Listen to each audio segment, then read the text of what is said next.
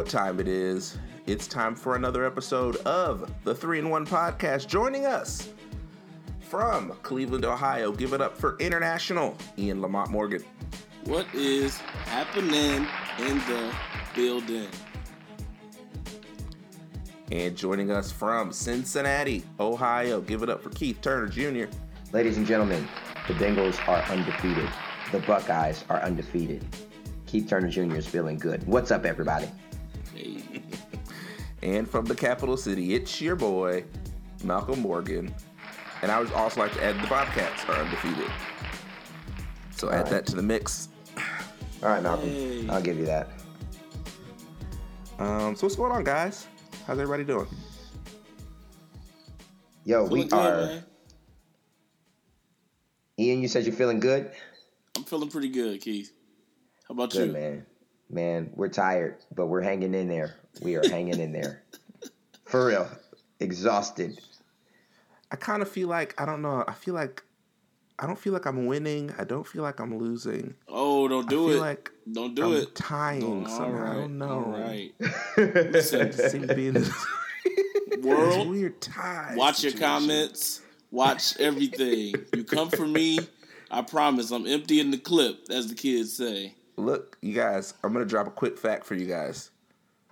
The Cleveland Browns are off to their best start since 2014. This is historic territory we're in right now.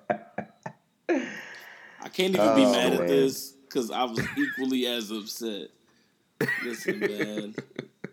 It's one thing to come in last. It's another thing to come in first. It's a completely different thing to just be in purgatory at the end of the game. Oh, my gosh. So, What did Donovan McNabb say? I didn't even know you could tie. We could tie? right. Oh, shoot. So we'll get to the NFL a little bit later, but we're going to get started off with college football week 2. We've had 2 weeks of college football so far. We weren't on the podcast week 1, but we're back. And so let's talk about which teams are you most impressed with so far 2 weeks into the season? Oh, man. I think for me, one of the teams that I think will be very good to watch is the University of Houston.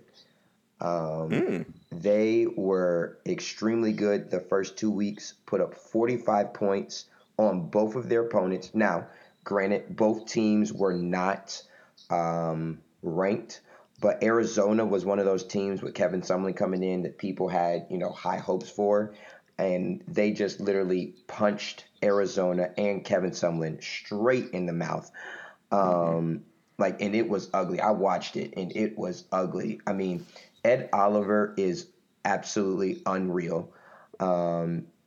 Most predict he's going to be, the number 1 pick overall in, next year's NFL draft. That defense just rallies around him. The offense, their quarterback, literally used to be a wide receiver. And De'Aaron King is literally thrown for like over 500 yards in 2 games. Houston looks really good. So that's one of the teams that's like, not necessarily, where people focus on them before. And I think they're going to raise some eyebrows, especially the way they beat Arizona. So them for sure. And of course, you have to look at Georgia. Going to South Carolina week 2, in SEC, battle. Of course, it would always be tough, and they literally just destroyed them. Put up 41, held them to 17. It was ugly for South Carolina. A lot of people thought South Carolina had what it potentially took to either keep it close or even to upset them, and Georgia was like, "Nah, dog, not at all." So. Thus far, those are 2 teams that kind of stick out to me. One that's, ranked in, of course, they were my national championship team to begin the season, but they looked extremely great. And those Cougars, I'm telling you guys, look out for them. I think they're going to really raise some eyebrows this year. And shout out to Herman Edwards for beating Michigan State week 2.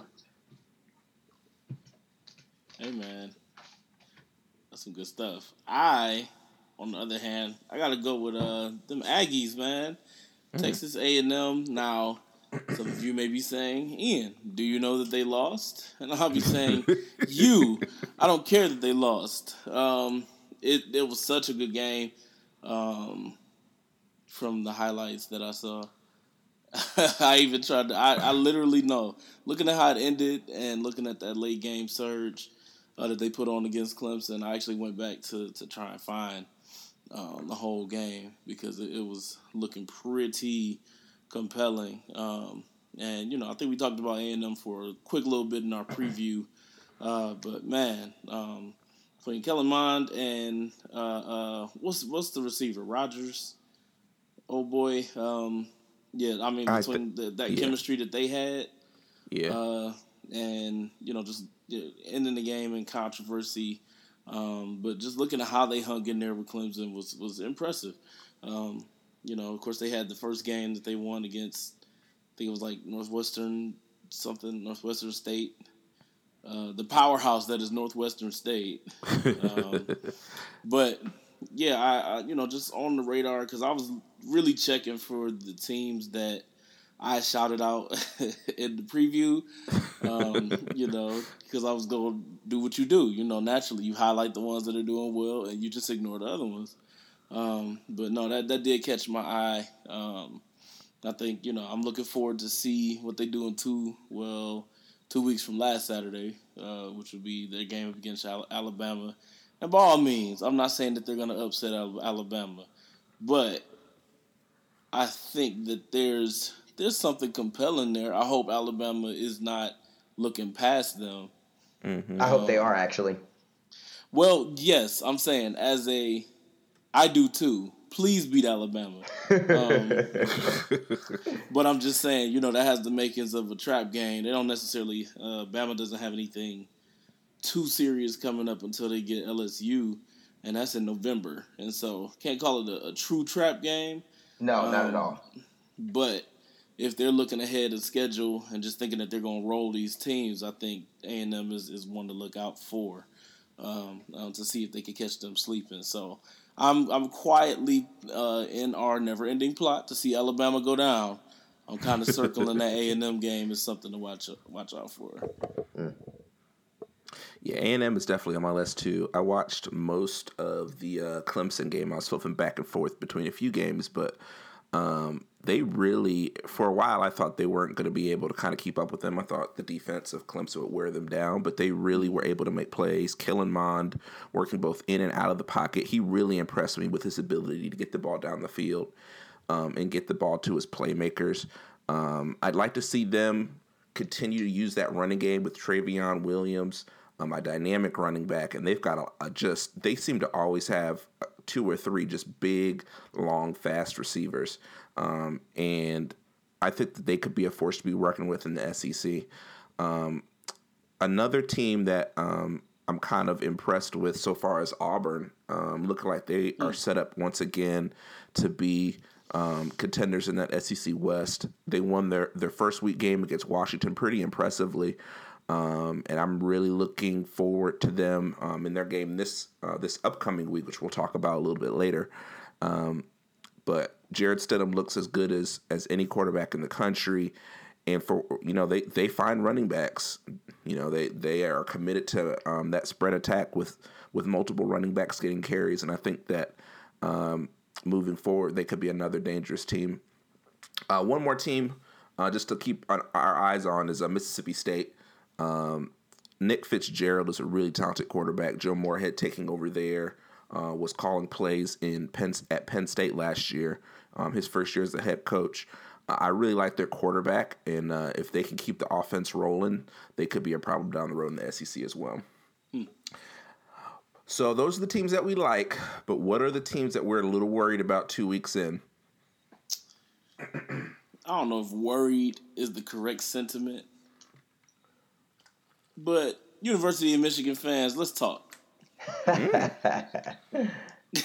Because you drop your opener against Notre Dame, and they're no slouches. So we won't too much pressure that. And yeah, you came back and did some great things against Western Michigan.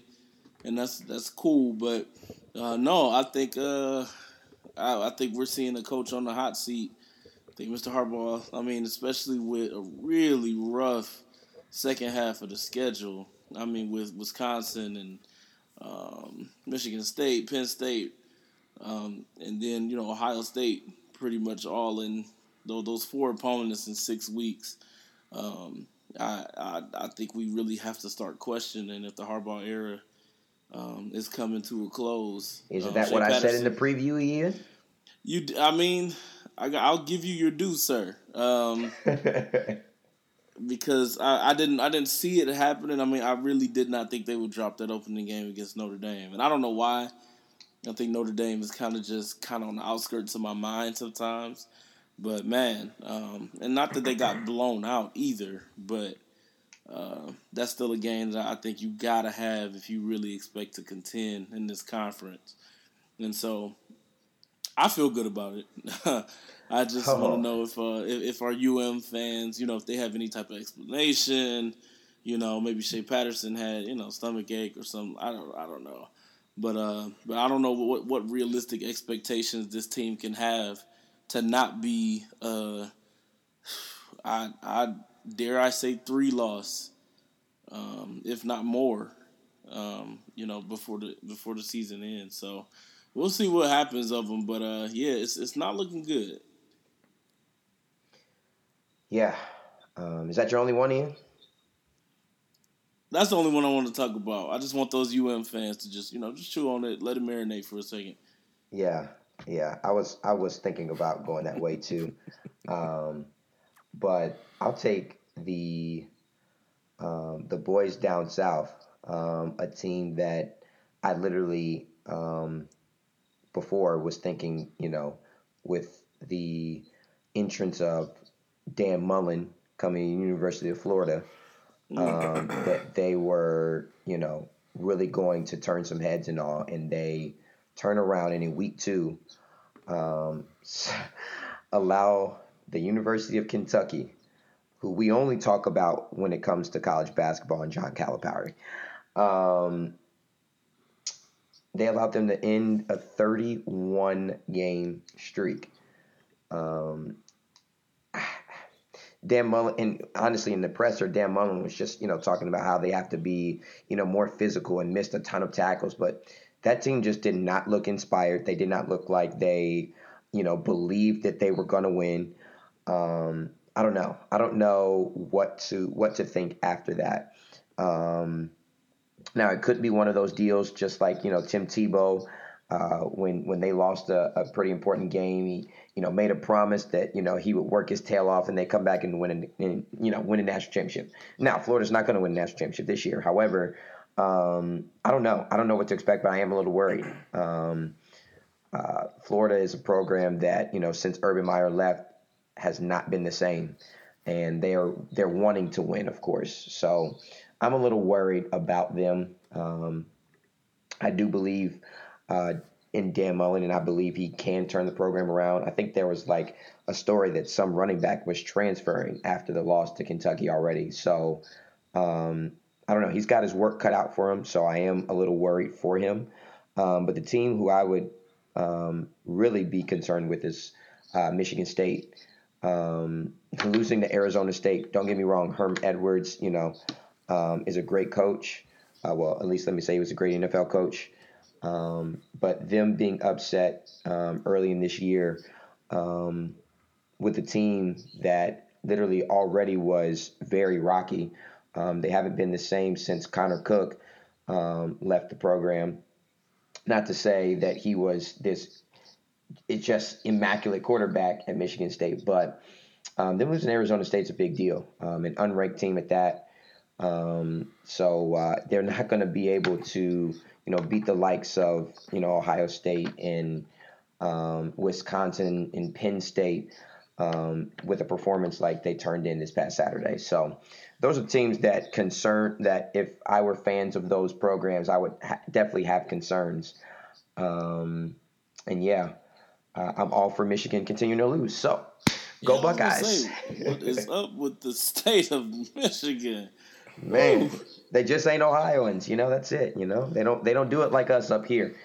All right, Malcolm is probably seething right now. No, I'm just laughing. Y'all are throwing up the panic button real early on. They lose one game in Gainesville. Keith's already like, never mind. They not my dark horse pick anymore. Wait, who you speaking of? Florida? So fast. What'd you say? You talking about Florida? Yeah. I mean, I'm just saying. You mentioned in the preview that was one of your dark horse teams. They are. I'm just saying that I have concerns after the way the team looked against Kentucky. I'm not saying that, I mean, those are the teams I'm worried about, honestly. And what's funny is, I mean, my number 2 pick would have been Florida State. So it's Michigan and Florida, Keith. We just, you know what, we synced up, bro. So I will just say for the record, I am not worried about either one of those teams. So Really, but the team that I am worried about is Florida State. Of course. They were completely embarrassed opening weekend against Virginia Tech.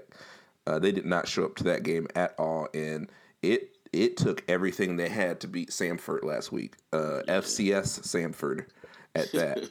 Right. So I think they need to be very worried. Willie Taggart, this team should be better. I mean, Cam Akers only ran for 76 yards on 14 carries against an FCS opponent. And as talented as Akers is, he should be rolling up the yards against a team like that. So they've got to look themselves in the mirror and figure out how they're gonna improve their play moving forward, because the ACC schedule is no joke. And they still have Notre Dame on the schedule. They still have to play Clemson. They still have to play Miami. Syracuse is not going to be an easy game. BC is really good this year. So this could be one of those years where it could get rough in a hurry if they don't right the ship. The other team that I'm concerned about in a different kind of way is USC. I watched a little bit of that Stanford game last week, and they just don't seem to be able to get enough big chunk plays. And Stanford was really able to kind of control that offense, keep them out of the perimeter, and put a lot of pressure on that freshman quarterback. And JT Daniels, as we talked about during our preview, is a true freshman quarterback, and if they're going to do anything, he's got to up his level of play. And get this team there. He just doesn't look quite ready to do that yet. So I might have to backpedal a little bit on USC as a possible contender in the Pac-12 and moving forward as well. Granted, I did not have them winning their division, but I thought that they might have enough talent. Yeah. But so yeah, those are kind of the teams we're worried about.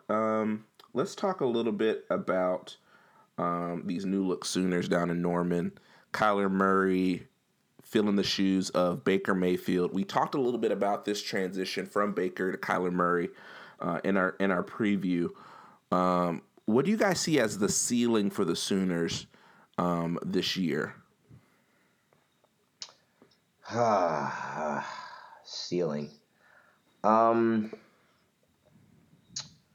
Honestly, like they did look good. Honestly, in both. I was able to catch, highlights of both games. Kyler Murray looks good. They're a team that has the potential to still get to the playoff, honestly. I think that's their absolute ceiling. I don't think they'll have enough to win a championship, to beat a team like an Alabama, a Georgia, or even in Ohio State. I would love to see a round 3 this year. Too bad they're not playing again, Malcolm. Too bad. That's just too bad. You probably wouldn't like the outcome, Malcolm, this year. But trash talk from Ohio State, who has played no one but the Ohio School for the Blind this in the first couple of weeks of the season. You said what now? I said there's a lot of talk about Ohio State for a team that hasn't played anybody but the Ohio School for the Blind early in the early in the season. Easy. Oregon State is not that bad. Number They are one. trash. What are you talking about? Listen. I'm telling you, their Who's their offense is quarterback? gonna surprise a few people. And if they sleep on Oregon State, they'll put up like 30. So now their defense is awful. But this TCU game will be huge. Anyways, back to Oklahoma, as I was saying, they're going to either fly high and soar with Kyler Murray, or he can take them down into the depths of of conference play. We don't know, but I definitely think they have the talent. Based off, a couple games thus far, we'll continue to see. They do have some talent that could get them into the playoffs. So I think that would be their ceiling. Honestly, would be a spot in that Final Four. Yeah, I mean, all is looking well. Like you said, Murray is looking good. I like that they are kind of progressing him along. I think he only threw maybe like 11 passes in that first game, and this last one they opened it up to about 30-something. So and he's also getting it done with his legs, and that's promising. Anytime you have a dual threat like that, we got some good talent around him. I think they had something like 4 rushing touchdowns, so they're kind of getting it from all around, which is what you need to do. Not put too much pressure, try and keep guys fresh. Again, I've been, really kind of harping on scheduling, but, with a stretch where they got Baylor, Texas, TCU, all back to back, I think it remains to be seen. But they're trending in the right direction. Whether or not, they hold out and finish strong, it remains to be seen. But I got to be honest, just from what I saw, what I have seen, mostly in the UCLA game, not so much the Florida Atlantic, but just from highlights, things like that. You got to consider the competition, but it's looking pretty legit. It's looking like like they may be able to do a thing or three in that their Big 12. So like I said, that TCU matchup is going to be huge, but I personally have them going undefeated into that game. And then I think for them, I think that's really where the rubber meets the road. So as much as I don't want to give Malcolm the satisfaction, I do think Oklahoma is deserving of that number 5 spot. And you gotta look out for them. You gotta respect what they're putting together. So I'm interested. I'm intrigued. Yeah, I don't like the name Kyler though. For the record. You ain't gotta like the name. It's what scores touchdowns out here. No, Oklahoma. I've been really impressed with Kyler Murray. He obviously brings a different dimension than Baker Mayfield does to the offense with the called runs, and just his explosiveness. I'm concerned about the loss of Rodney Anderson for the year at the running back position, but they may be able to mitigate that a little bit. Trey Sermon is a solid back, and obviously when you have a quarterback like Kyler Murray, he can help. But their weapons on the outside are just with CeeDee Lamb, Hollywood Brown. They can really stretch the field vertically. So it'll be interesting to see how this plays out. They've got some tough games, and we'll see what happens. So let's talk a little bit about Week 3 real quick. In my opinion, I guess there could be some debate on this, but the game that I have my eye on is the Ohio State TCU game in Dallas. It's not at TCU, but it's in Dallas. What do you guys see as the keys to this game real quick? We're going to hit these next 3 games for next week quick. But what are the keys to this game for both teams? The quarterback play. At the end of the day, you live and die for the most part by the way your quarterback plays. And I am loving what I've seen from Dwayne Haskins thus far. He's an extremely accurate quarterback. Doesn't want to automatically take off like JT Barrett. So that the quarterback matchup will be incredible to watch, honestly. So we'll see who gets the better of the two. Yeah, kind of on that same thing. I was just gonna say turnovers. Haskins has been good. I think 9 touchdowns to 1 pick. And that keeps you in the ball game. They haven't had competition where they needed to worry about much. But you don't want to get the Horned Frogs more possessions. And you also don't want to give them field position. And so you kind of, I'm looking to, as long as he can keep the turnovers down, not give up, 2-3 picks, I think, they should be in good. They should be pretty good to have not too tough of an evening with TCU. Yeah, but the thing with Ohio State's defense though is they struggle with dual threat quarterbacks. Last year Baker tore him up.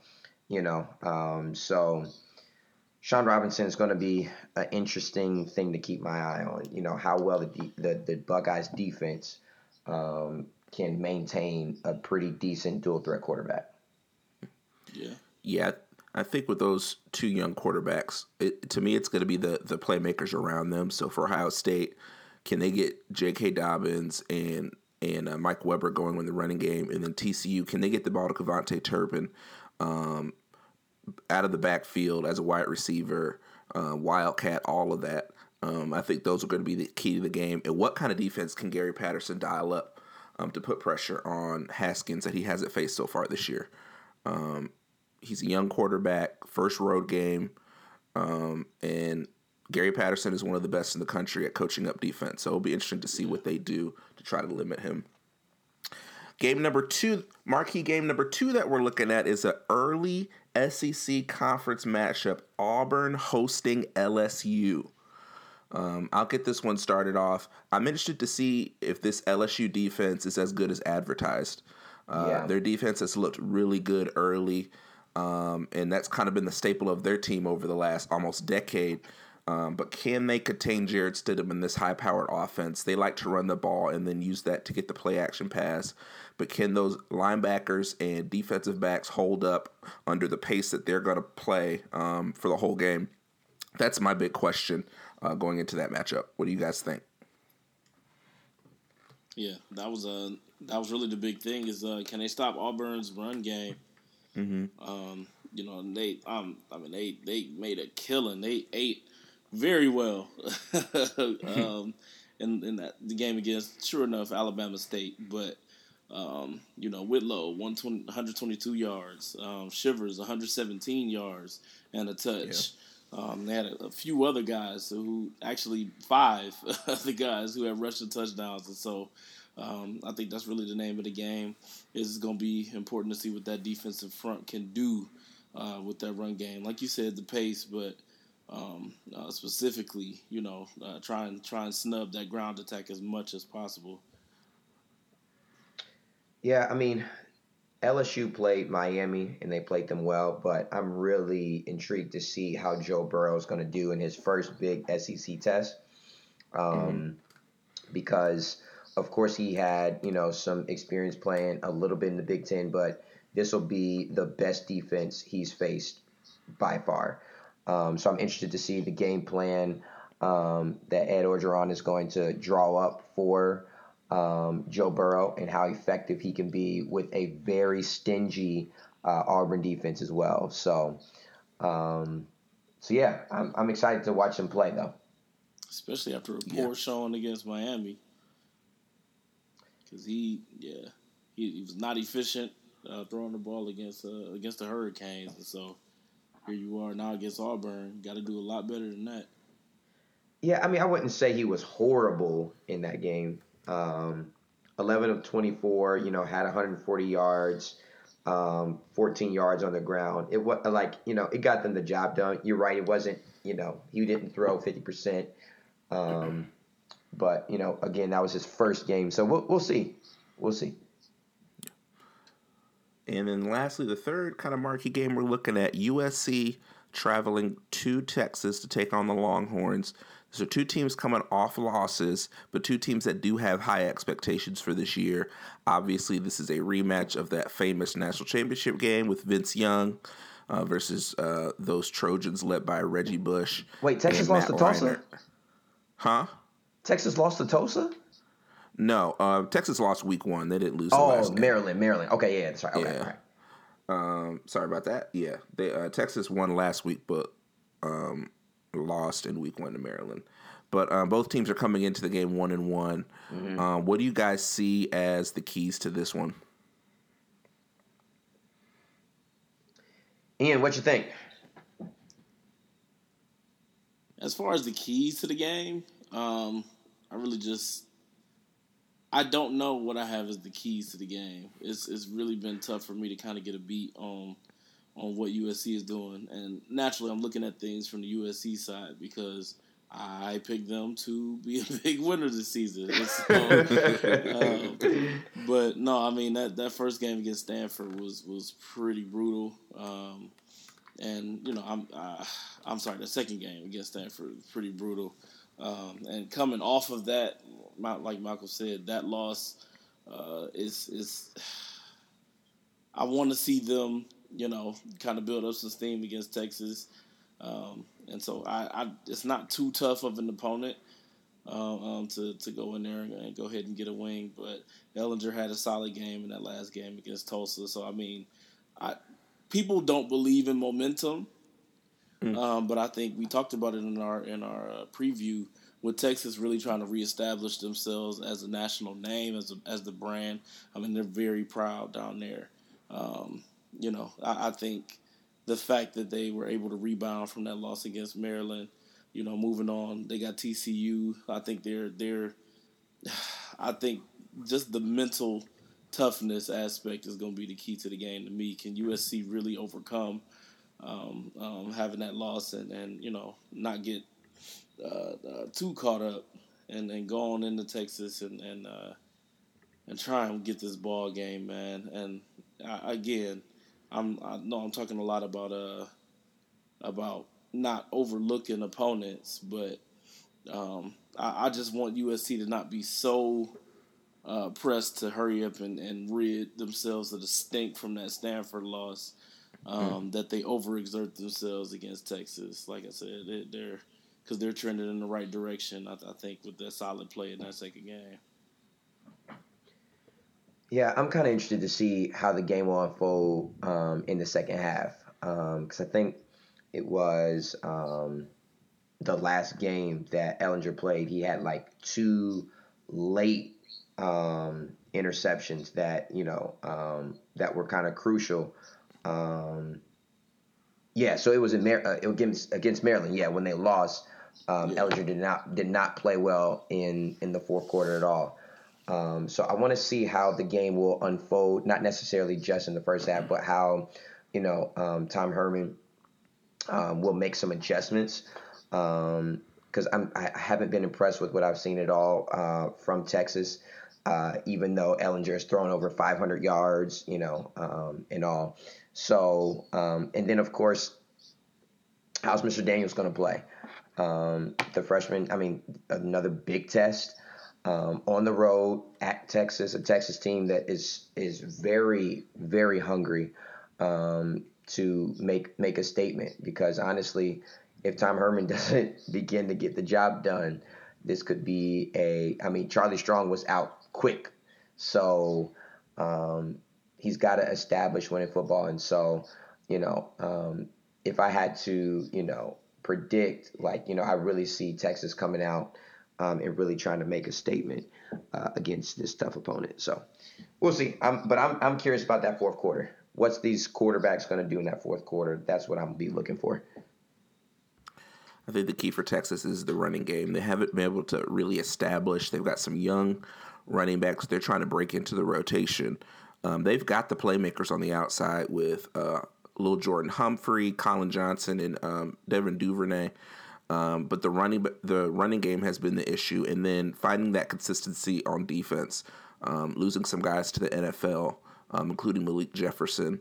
They've got to figure out how to get stops. So this could be an opportunity for them to get some momentum, like Ian and Keith both talked about, get some pressure on this young quarterback for USC and make a statement. So we'll see. Those are the big 3 that we'll be looking at this weekend. But we're going to shift focus a little bit to the NFL. The story that everyone was talking about by the end of Sunday night was the big Aaron Rodgers comeback on Sunday night between the Bears and the Packers. Yep. You guys, what were you guys' thoughts on this game? This game had some pretty wild swings. Early on, everybody was putting up memes about Khalil Mack and the Raiders. And before the night was over, nobody was talking about that anymore. but what's you guys' thoughts on this game and the performance that Aaron Rodgers put on? Aaron Rodgers' performance kind of reminded me of when Paul Pierce went out of that playoff game. They carried this man out. This dude comes back on the court and goes off. And, it just had that type of, you could tell, because I watched the game almost in full. You can tell, he wasn't putting, hardly any, pressure or anything on that left foot. Clearly, you could tell that, he was hobbling around a little bit, but the performance for him, I don't think people realize how tough it is to make the type of throws that he made with a leg being injured. It was absolutely amazing to watch. He got the help he needed from Randall Cobb. The running game stunk, so he had to be special. I had Jamal Williams on my freaking fantasy team, and boy, did he suck. So, Geronimo Allison, all of those guys really stepped up. I was surprised to see that, they weren't able to get Jimmy Graham as involved as I thought. I thought he would be a huge target now for Aaron Rodgers. But, I give it to A-Rod. The way he came back, it's almost like if he said, look, I was injured last year. I don't care what's going on. I'm going to go back out there and try to do what I can for my team. But on the flip side, Chicago Bears defense looked pretty good. Khalil Mack looked incredible. He's basically showing Oakland fans this is why we should have made a deal. But the Bears defense surprised me, honestly. They really look good. They put a lot of pressure on Aaron Rodgers. But at the end of the day, it was all about the fact that Rodgers was able to come back and lead them to victory. So it was fun, a very fun football game to watch. Yeah, I agree. Kind of separately, it was my first time really watching Mitch Trubisky. And what did you think? I could have done without. He didn't have the worst game in the world. It's just I know, Keith talked about the Bears defense. The Packers D surprised me. And without Khalil Mack's, pick six, and the way that defense stepped up, Bears would not have done a whole lot. Allen Robinson, their inability to really get him as involved as I know they were looking for. Taylor Gabriel had some catches, but 5 catches, 25 yards. So that it really did not amount to a whole lot. Of course, the story was Aaron Rodgers. Shout out to Deshaun Kaiser for being Deshaun Kaiser. Just got to throw that out there. And I was a fan of his, but man, when he threw that pick, it was like a fadeaway where I think he was trying to throw the ball away, but legitimately threw it right to it was golden.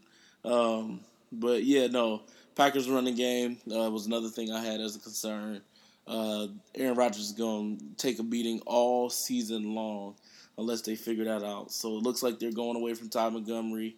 Williams, like you said, he was supposed to be a little bit more solid, but wasn't. But Aaron Rodgers is a freak of nature.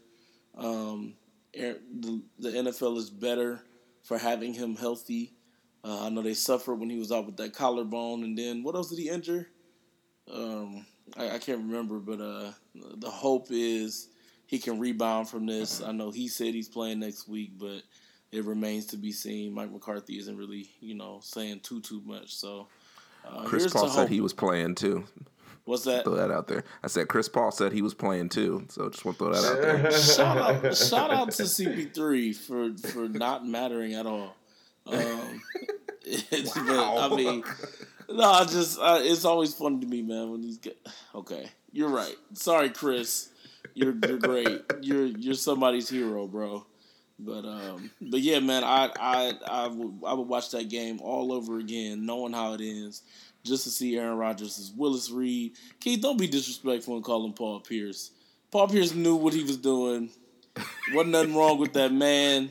We thought his career was over. We thought it was over. I thought it was Pierce. done. I thought he wouldn't have a leg. It was getting amputated in the back. I have never seen somebody get carried off and then rolled back in a wheelchair. Like, it was so much. Man, this is the second time we've been gifted with the opportunity to talk about that silly charade that Paul Pierce pulled. So shouts out to PP again. Hey, but most people said, I mean, the people commentating said that, like, you know, they've never seen anyone carted off in a football game and come back and play ever. Well, didn't he walk off the field and walk to the cart? I don't think so. He was literally like he walked a little bit. I don't think they brought the cart out on the field. They brought the cart like to the sideline or something like that, and he walked over there. It wasn't like they immobilized him and put him in an air cast or something. Yeah, who knows? But they probably went back there, shot him up with something, and he was like, "Look, I'm playing." So it was the wheelchair that did it for Pierce, though. It's so much more personal when it's a wheelchair. It's like, come on, dog. Look, everybody, we could talk about how great Aaron Rodgers is, but I want to talk about how trash the Buffalo Bills are. This proves how trash they are. Khalil Mack obviously was a beast. Hadn't played it down with the Bears at all, and just took over that game. But Mitch Trubisky, I mean, there's this meme on Twitter right now of a goal line play where there is a wide open lane to throw it to a receiver. There is not a player within 5 yards of him, and player's wide open. The play resulted in a loss of 5 yards because he couldn't find the open guy. It's just completely indicative of how he plays. And, you know, they have Allen Robinson. They have Trey Burton came over from the Eagles. Yep. They just aren't good. And so I almost feel bad for a guy like Khalil Mack. I'm glad he got his money, but this team is not going to be competitive. They're not going to be good.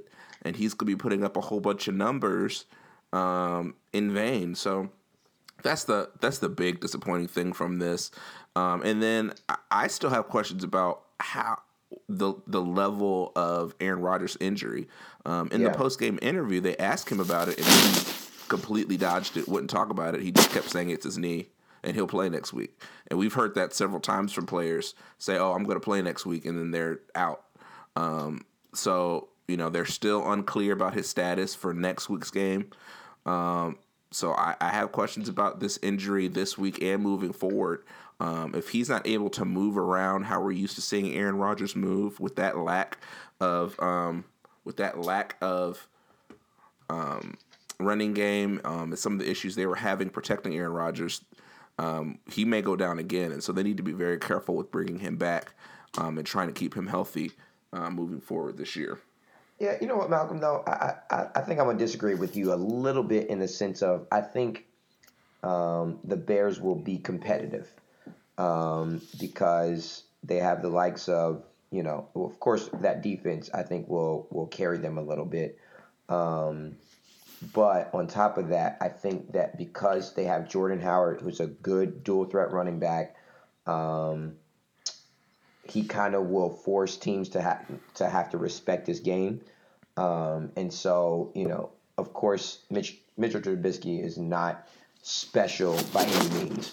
But if he can make a few decent throws, you know, Allen Robinson, Trey Burton, some of those guys will be able to, you know, potentially keep them in the game. So I'm actually going to be interested to see how the Bears do. But I don't know. It'll be interesting. I mean, Jordan Howard, you know, does really well, especially with fantasy. Like, I hate playing against him, honestly. For some reason, he always balls against me. But I don't know. I think for some reason they'll still be competitive. I'm not saying they'll be like a playoff team or anything like that. But I think they'll win some games that most people may think that they may not. I definitely do not feel like they will do that. I have to take offense to Jordan Howard being called a good dual threat. He just learned how to pass the ball over the off season. I mean, how to catch the ball. Because there was the other cat. Who's the other cat? Cohen. Tariq Cohen. Yeah. Yeah. I mean, his whole purpose was please come catch because this guy cannot. But no. He did make some catches out of the backfield last night. Yeah. And it's all about progress. I'm just. He was their second leading receiver in the game. Yeah. No. Which tells you everything you need to know. Yeah. Oh, poor bitch. Okay.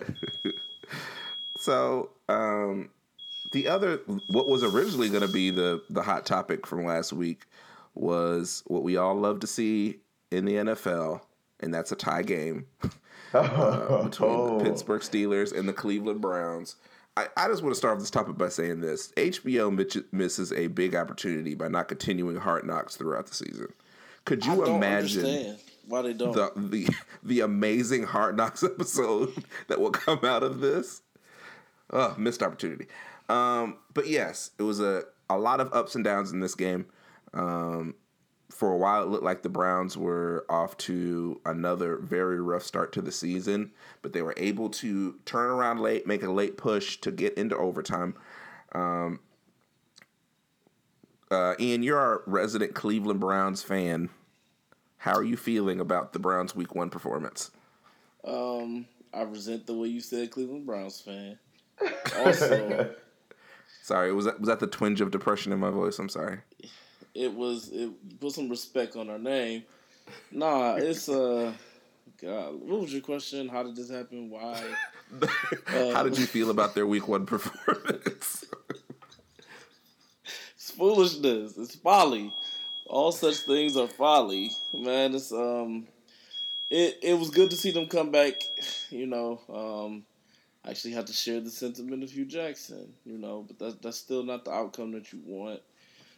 We left a lot on the field. Tyrod Taylor turning the ball over when we had just gotten in the field goal range. And we were on the fringe of field goal range. But, what do you do when you cross midfield and you're just getting to field goal range for your kicker in overtime? You run the ball. Or, you run a pass play, maybe a little route, get to the outside, get out of bounds. Or was it may have I think it was at the end of regulation actually. He turned the ball over. Tyrod, I honestly think there was a play in the first quarter where he spun out of a tackle and he went down for a minute. He got up and nobody else talked about it for the rest of the game. I don't think he was ever right after that. That play drew a penalty and all of his passes just looked significantly underthrown. And I know Tyrod Taylor doesn't have the biggest arm, but it was startling the way that these balls were kind of falling dead. So with all of that, 6 turnovers from the defense, you have a lot to take away and feel good about. But more than anything, the fact that you left a win on the field and you blatantly gave up opportunities to put yourself ahead. That's the thing to be concerned about. But got a new ball club. Everybody's just kind of coming together. There's reason to be encouraged. Pittsburgh is a Super Bowl contender. So, you tie them up, you're doing a couple things right. Yeah, I mean, I watched that game too, and it was extremely entertaining to watch. First of all, shout out to Denzel Ward from that great school. All right, that's all I'll say. 2 interceptions in his first game is incredible. Defense being able to turn Ben Roethlisberger over, was it 5 times, was great. Now, don't get me wrong, conditions probably have a big part in that. But regardless of the fact that it was pouring down raining, there were some flashes for Cleveland. Let me say this. I think they win that game with Baker Mayfield at quarterback. I'm just saying. I think he makes some of the throws that Tyrod missed. I'm not kidding. I'm telling y'all. I do think they win that game with him in the game. But with Jarvis Landry, with Josh Gordon making that incredible catch that he made. There were definitely some flashes. Duke Johnson No came in and pun gave them some spark. intended. Yeah. Not at all. Anyways, there were definitely some exciting things that Browns fans could look forward to. So yeah, I mean, and it was just really bad play from Pittsburgh too. Ben Roethlisberger, like, just, I don't know, like, those are some of the decisions he made I couldn't believe. But James Conner really impressed. As a dual threat guy. Gave fantasy owners some well needed points, especially if they had Le'Veon Bell. So I don't know, but shout out to the Browns. Some things to look forward to in Cleveland. Yeah. Man, good things, Malcolm. Man, I'm trying. Ties suck. I really hope the NFL changes that. I hate it. Yeah. It's always this weird. Whenever it happens, you always just hear players like, I didn't even know what, a tie? Why? People are just always confused, and so you don't know how to react. It looks weird on the schedule. They just got to find a way to get rid of ties. It's dumb. I would love a college football start at 25 type of overtime. I love that. Gosh. I love that. But you hear coaches and other guys talk about it. They hate that. They hate college overtime. But I'm like, look, I love 7 overtime games starting at the 25. I love it. Love it. Absolutely love it. But that's a whole other thing. Look, you can't force 6 turnovers and lose. You just nope. Can't. And they didn't. You're right. They didn't lose. Undefeated. Never lost. Never lost. You can't have 6 turnovers and not win the game, I'll say. I'm very disappointed by the running game of the Browns. With Carlos Hyde only averaging 2 yards a carry. Tyrod Taylor was a leading rusher in this game. I would like to see them get more carries for Nick Chubb and Duke Johnson and spread that out a little bit more. Myles Garrett was a beast in this game. Monster. Showed every bit of why he was the number 1 overall pick a couple years ago. And I have to agree with Keith. I think that if Baker Mayfield's in there, they find a way to win this game. Tyrod did not look right after that hit. And you looked at Twitter, and that was the first thing everybody was talking about, was that everything was just short. All of his throws were just short. And I know Hugh Jackson doesn't want to play Baker, but at some point I think he's going to be forced to. Because the fans are going to be asking for it. Tyrod's not going to be getting the job done. And this team has weapons. Jarvis Landry, Josh Gordon, the tight end Njoku. They've got weapons. If he could just figure out a way to get the ball into those playmakers' hands, they'll be in a much better place. But 15-40, 197 yards is not going to get it done. And you have to start having some concerns about Big Ben. Another year older. He just didn't look right. Maybe some of that is not having Le'Veon Bell, or maybe some of that is just the years kind of wearing on him. We'll see as the season goes on. But from the Steelers' standpoint, you've got to be disappointed to not be able to come out with this win and to play as poorly as they played in that game. So let's look real quick at 3 games for next week. Of these 3 games, which ones are you guys most looking forward to? We've got the Packers hosting the Vikings, Jaguars hosting the Patriots in a playoff rematch, and the Atlanta Falcons hosting the Carolina Panthers. Which of those 3 games are you guys looking most forward to? Probably Packers-Vikings. That's pending Aaron Rodgers' health. You don't want to see Deshaun Kaiser? Just hand it off to any other player in purple? I don't think I want to see any more fadeaway interceptions from Deshaun Kaiser. That New England-Jacksonville game is intriguing. It'll be more intriguing with Leonard Fournette. But unfortunately, we'll get a TJ Yeldon dosage dosage, which I don't mind his play. I just you want to see somebody with all their weapons take on the evil dynasty that is the Patriots. That it's a very close second. That Atlanta Carolina game. Cam is looking like Cam. McCaffrey, I know you were on the lookout for him this season, Malcolm. I don't know. It looks like he may get contained this year, but we'll see how that goes. But I like seeing Cam with some weapons who are actually doing some things. I mean, he's always had some solid backfield help. So I'm just hoping that the receivers really get things going. Atlanta's just intriguing. I kind of want to see if they're going to actually fall apart. And after Matt Ryan looks so terrible in that opener, I think everybody's looking to see him rebound. Way too much talent on that Atlanta squad to look the way it did. Boomer Esiason was tearing Matt Ryan apart in that first game. And so, he looked awful. He really did look dreadful. We had a few different quarterbacks that came out and laid eggs. Matthew Stafford. Okay, I won't get into the list, but I do want to see Matt Ryan. A lot of guys are saying, you got huge money. We need huge output from you. Throwing to Julio is a given. Julio's he's gonna haul in those passes even if they're awful.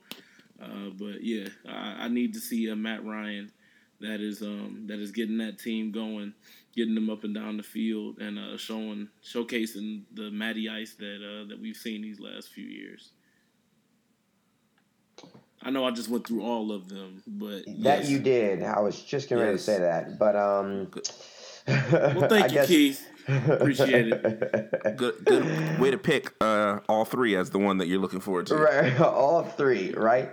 So I guess I'm going to switch it up, and I'm going to go with the Baltimore Ravens at the Cincinnati Bengals. Yeah, that's right. That's wasn't on the list. But since Ian went through all the other games, I'm going to be looking to see if Andy Dalton and the Bengals can continue to be undefeated. Baltimore, of course, looked very good, but of course they played a very bad Buffalo Bills team. So, I'm very intrigued by that, not just because I'm a Bengal fan, but I want to see if this Bengal offense with some of its weapons, with John Ross being healthy this year, Tyler Eifert, I pray to God who can stay healthy. Joe Mixon looked incredible this past Sunday. So that's the game. Thursday night in Cincinnati. I want to see what the Bengals can do. Yeah, that Bengals-Ravens game should be interesting. The Ravens actually get to play against a real NFL team instead of the sorry Buffalo Bills. Them sorry Bills, man. Sorry Bills. I'm really interested to see what Sean McDermott sees on tape that would make him want to play Nathan Peterman ever again. But the Ravens-Bengals does interest me. I want to see if Flacco and those weapons can really make some plays against that Bengals defense. Still want to see if the Bengals are how for real they are this year. Andy Dalton, AJ Green, Ross, is he finally going to step up this year and be the player that they hoped he would be? Those are big questions there. But of the three games we talked about earlier for next week, I really want to see the Vikings and the Packers. Hopefully Aaron Rodgers is at full strength and we can get a really good look to see who's going to be the preeminent team in that division. I still really like the Vikings picking up Kirk Cousins, and I want to see how this running game can shape out with these weapons on the outside. And as always, I'm a Cam Newton fan, so I want to see him go up and beat Atlanta. Didn't play great against Dallas. Dallas is another one of probably the disappointing teams in Week 1, but he's got some weapons. I want to see them kind of gel. And you're right, Ian. Christian McCaffrey. He's a rookie. He's going to figure it out. He's going to get a lot of opportunities, helping them out of the backfield as a runner and as a receiver. I think he could come up big in this Atlanta game as well. Hey, Malcolm, you want to see enough that you're going to watch one of these games? Nope. Nope. Thanks for asking. Nope. Just thought I'd be sure. You know, you sounded so intrigued. In the words of my captain, Colin Kaepernick, stand for something, even if it costs you everything. With my Nikes on. Hey, throw them Nikes on. And yeah, if anybody is burning any Nikes between size 11 and 12, feel free to hit me up, 3-in-1 podcast at urbanartsdigital.com. We would love to have your memorabilia. You guys want to throw out your sizes as well? Yeah, 9, 9.5, don't matter. You know, shirts, I'm a small, don't matter. You know, hook a brother up. I'll take all your Nike gear. I'm a solid 14, but some run 15. So just hit me up before, so we can check into that and make sure. Tweet at you, right, bro? You know, please at ENLA Morgan. So we're about to wrap up the show, but you know how we like to end our shows is with our parting words. Keith, give us your parting words for the night. Oh, man. I don't know if I'm stealing anyone's thunder, but shout out to Nike. Oh, yeah. I salute you. I will proudly go and spend some of my hard-earned money to get some of your gear, shoes, hats, socks. I don't care. But thank you, seriously. Thank you for standing up for a player who still deserves to be in the NFL. The Buffalo Bills honestly could be calling him right now. But yeah, thank you for the stance you took. You knew that it would have some backlash, but you stood for what you believe was right. And so I appreciate that. Yeah, that's my shout out for the week. Ian, give us your closing words for tonight. Yo, just want to shout out the legendary Serena Williams. Legendary. Undergoing some of the most heinous backlash that I have seen. Not even just the racially charged, but just the sexually insensitive and the double, sometimes triple standards. I appreciate her awareness. Even in the moment, while infuriated, she still understood that what she was doing was going to start a conversation that would make a difference for brown and black girls everywhere, yellow girls, whatever whatever race, whatever color you are, whatever background. Women's equality is something that fellas need to take seriously. So to our lady listeners, Absolutely. We do appreciate you all. We understand the plight. We understand there's some disgusting stuff that's come out in the media, cartoons drawn, all type of stuff that's going on. But it's up to us men to make sure our voices are heard and take some stands as well. So shout out to Serena losing with grace. Shout out to her opponent, whose name kind of skips me right now, but she played a great game. And I hope that something is done in that sport because tennis took a black eye. Absolutely. I'm going to give my shout out to Tom Thibodeau and the Timberwolves. Okay.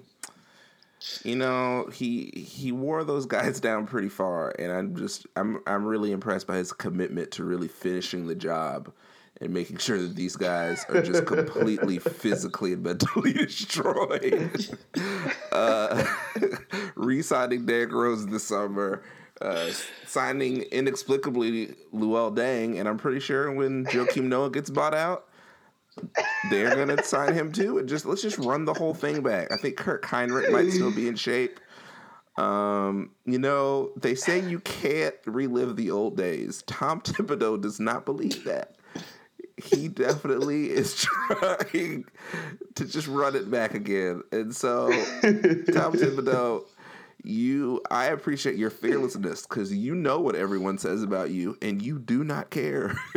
Not 1 ounce. You play your guys 47 minutes a game, and then just bring back all the old guys.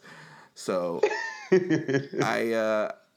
I sincerely hope you have a good retirement plan and have saved your money because you will not be coaching long with this philosophy. Hey, man, he got to have a trophy room. Trophies of like ACLs and knees. Just hanging up. Yeah, I don't understand his coaching philosophy. I'm gonna play these guys 47 minutes a game and bring back the oldest guys on the planet to play for me. Nothing bad is gonna happen. Championship, never lost. So that's it. That completes this episode of the 3-1 podcast. Joining us from Cincinnati, Ohio, give it up for Keith Turner Jr. Hey. And Mr. Slow Grind himself from Cleveland, Ohio, International Ian Lamont Morgan. Yeah. And it's your boy from the capital city, Malcolm Morgan. Thank you for listening to the 3-1 podcast. We'll see you all next time.